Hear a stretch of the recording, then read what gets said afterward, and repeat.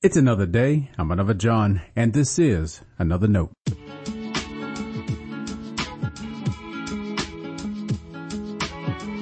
Today's edition of Another Note is titled, Ready for the Storm.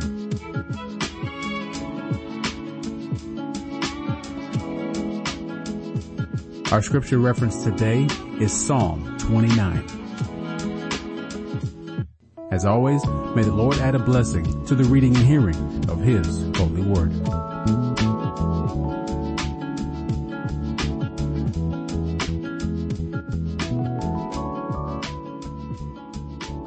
Ascribe to the Lord, O heavenly beings, ascribe to the Lord glory and strength. Ascribe to the Lord the glory of His name. Worship the Lord in holy splendor. The voice of the Lord is over the waters. The God of glory thunders, the Lord over mighty waters. The voice of the Lord is powerful.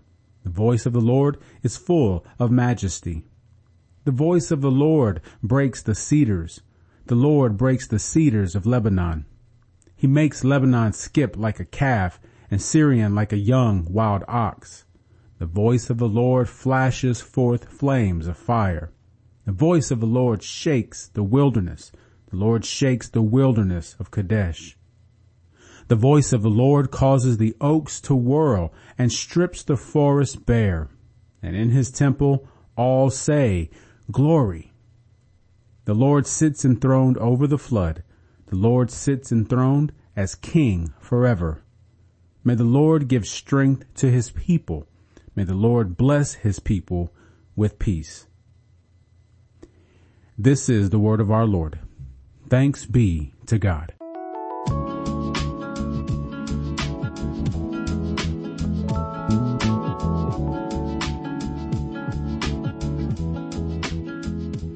You don't read Psalm 29 and not think of the voice of God. There is much to say about it, according to the psalmist. It is powerful and majestic. It is over the waters. It breaks the cedars, flashes forth flames of fire, and shakes the wilderness. Oaks whirl because of God's voice. As I read the psalm today, I imagined David saw a storm that inspired him. I'm a storm watcher. I love lightning shows in the sky. Watching the wind blow and the rain fall are moments of awe for me. I even have a video of my kids picking bananas from a neighbor's tree that fell into our yard during a hurricane. I imagine as David watched that storm, he thought of others he endured. He couldn't help but think of God's power and might. Nothing in creation escapes a storm's impact, and nothing in creation is beyond God's power. The psalm ends with a specific prayer. May the Lord give strength to His people. May the Lord bless His people with peace. Today I'm reflecting on how both of those gifts, strength and peace, affirm God's power to us and allow us to endure our storms. Now, I'm speaking of storms metaphorically. Nature isn't the only thing that creates storms. We're pretty good at doing that ourselves too. As we unfold the events of another school shooting, it sure feels like we're in another one, or maybe one gigantic ongoing disturbance. In one sense then, I'm grateful for God's strength and peace because I've needed both in my storms. Strength to get through and peace to endure. We don't always know how strong God has made us until we have to be. And when you know God's peace, you know that feeling of not knowing how you're okay, but you are.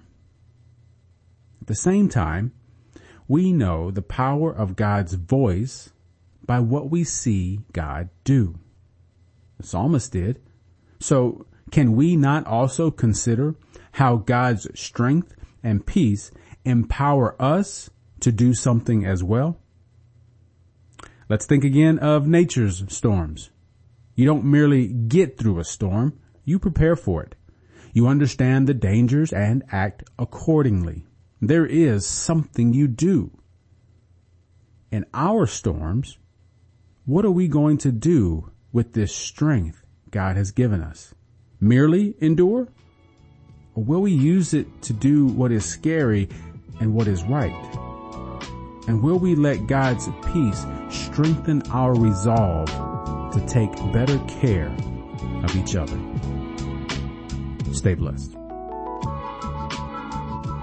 Thanks for always supporting Another Note. This is our daily devotional.